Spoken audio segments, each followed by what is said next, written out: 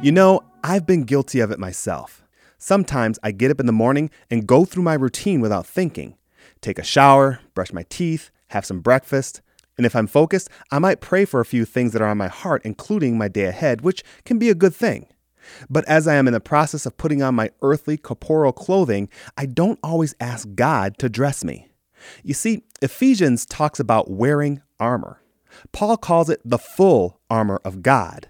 There's belts and breastplates, helmets and shoes, swords and shields, everything we need to be protected during the day, and even one tool for going on the offensive if we need to. Ephesians 6:13 says, "Therefore, put on the full armor of God, so that when the day of evil comes, you may be able to stand your ground, and after you've done everything, to stand."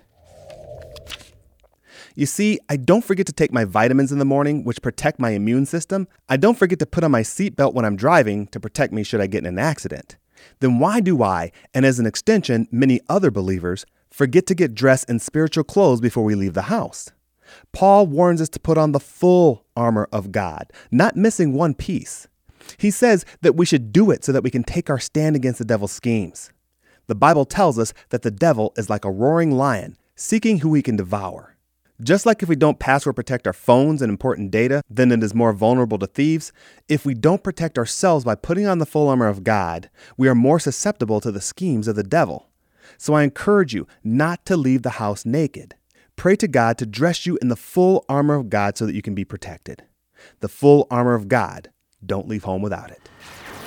If you'd like to send us a comment, or if you're dealing with something in your life that you'd like prayer for, we'd love to hear from you. Just email your comment or prayer request to writecmv@hotmail.com. That's WRITECMV@hotmail.com. We need to put on the full armor of God every day. It may sound silly to literally ask God to dress us with that armor, but when we do, somehow our minds are automatically on guard. I used to visualize in my mind's eye a knight in shining armor. When things were going well with my walk, the knight was standing strong, armor polished, and ready for battle. But when I fell or was struggling, the knight would appear beaten down, armor was dented, and the knight was exhausted. But what I've learned over the years is that dented armor is better than no armor at all. When we are aware of the devil's schemes and have prepared ourselves with the elements of armor that Paul points out, I believe that we can, and with the help of the Holy Spirit, will stand in the face of the devil. So again, don't leave naked. I encourage you to read Ephesians and learn about each element of armor, understanding that each piece has a role in our standing, fighting, and ultimately winning spiritual battles. Thank you for listening to the Lord of My Life podcast, and be sure to visit our website at ktfproductions.com.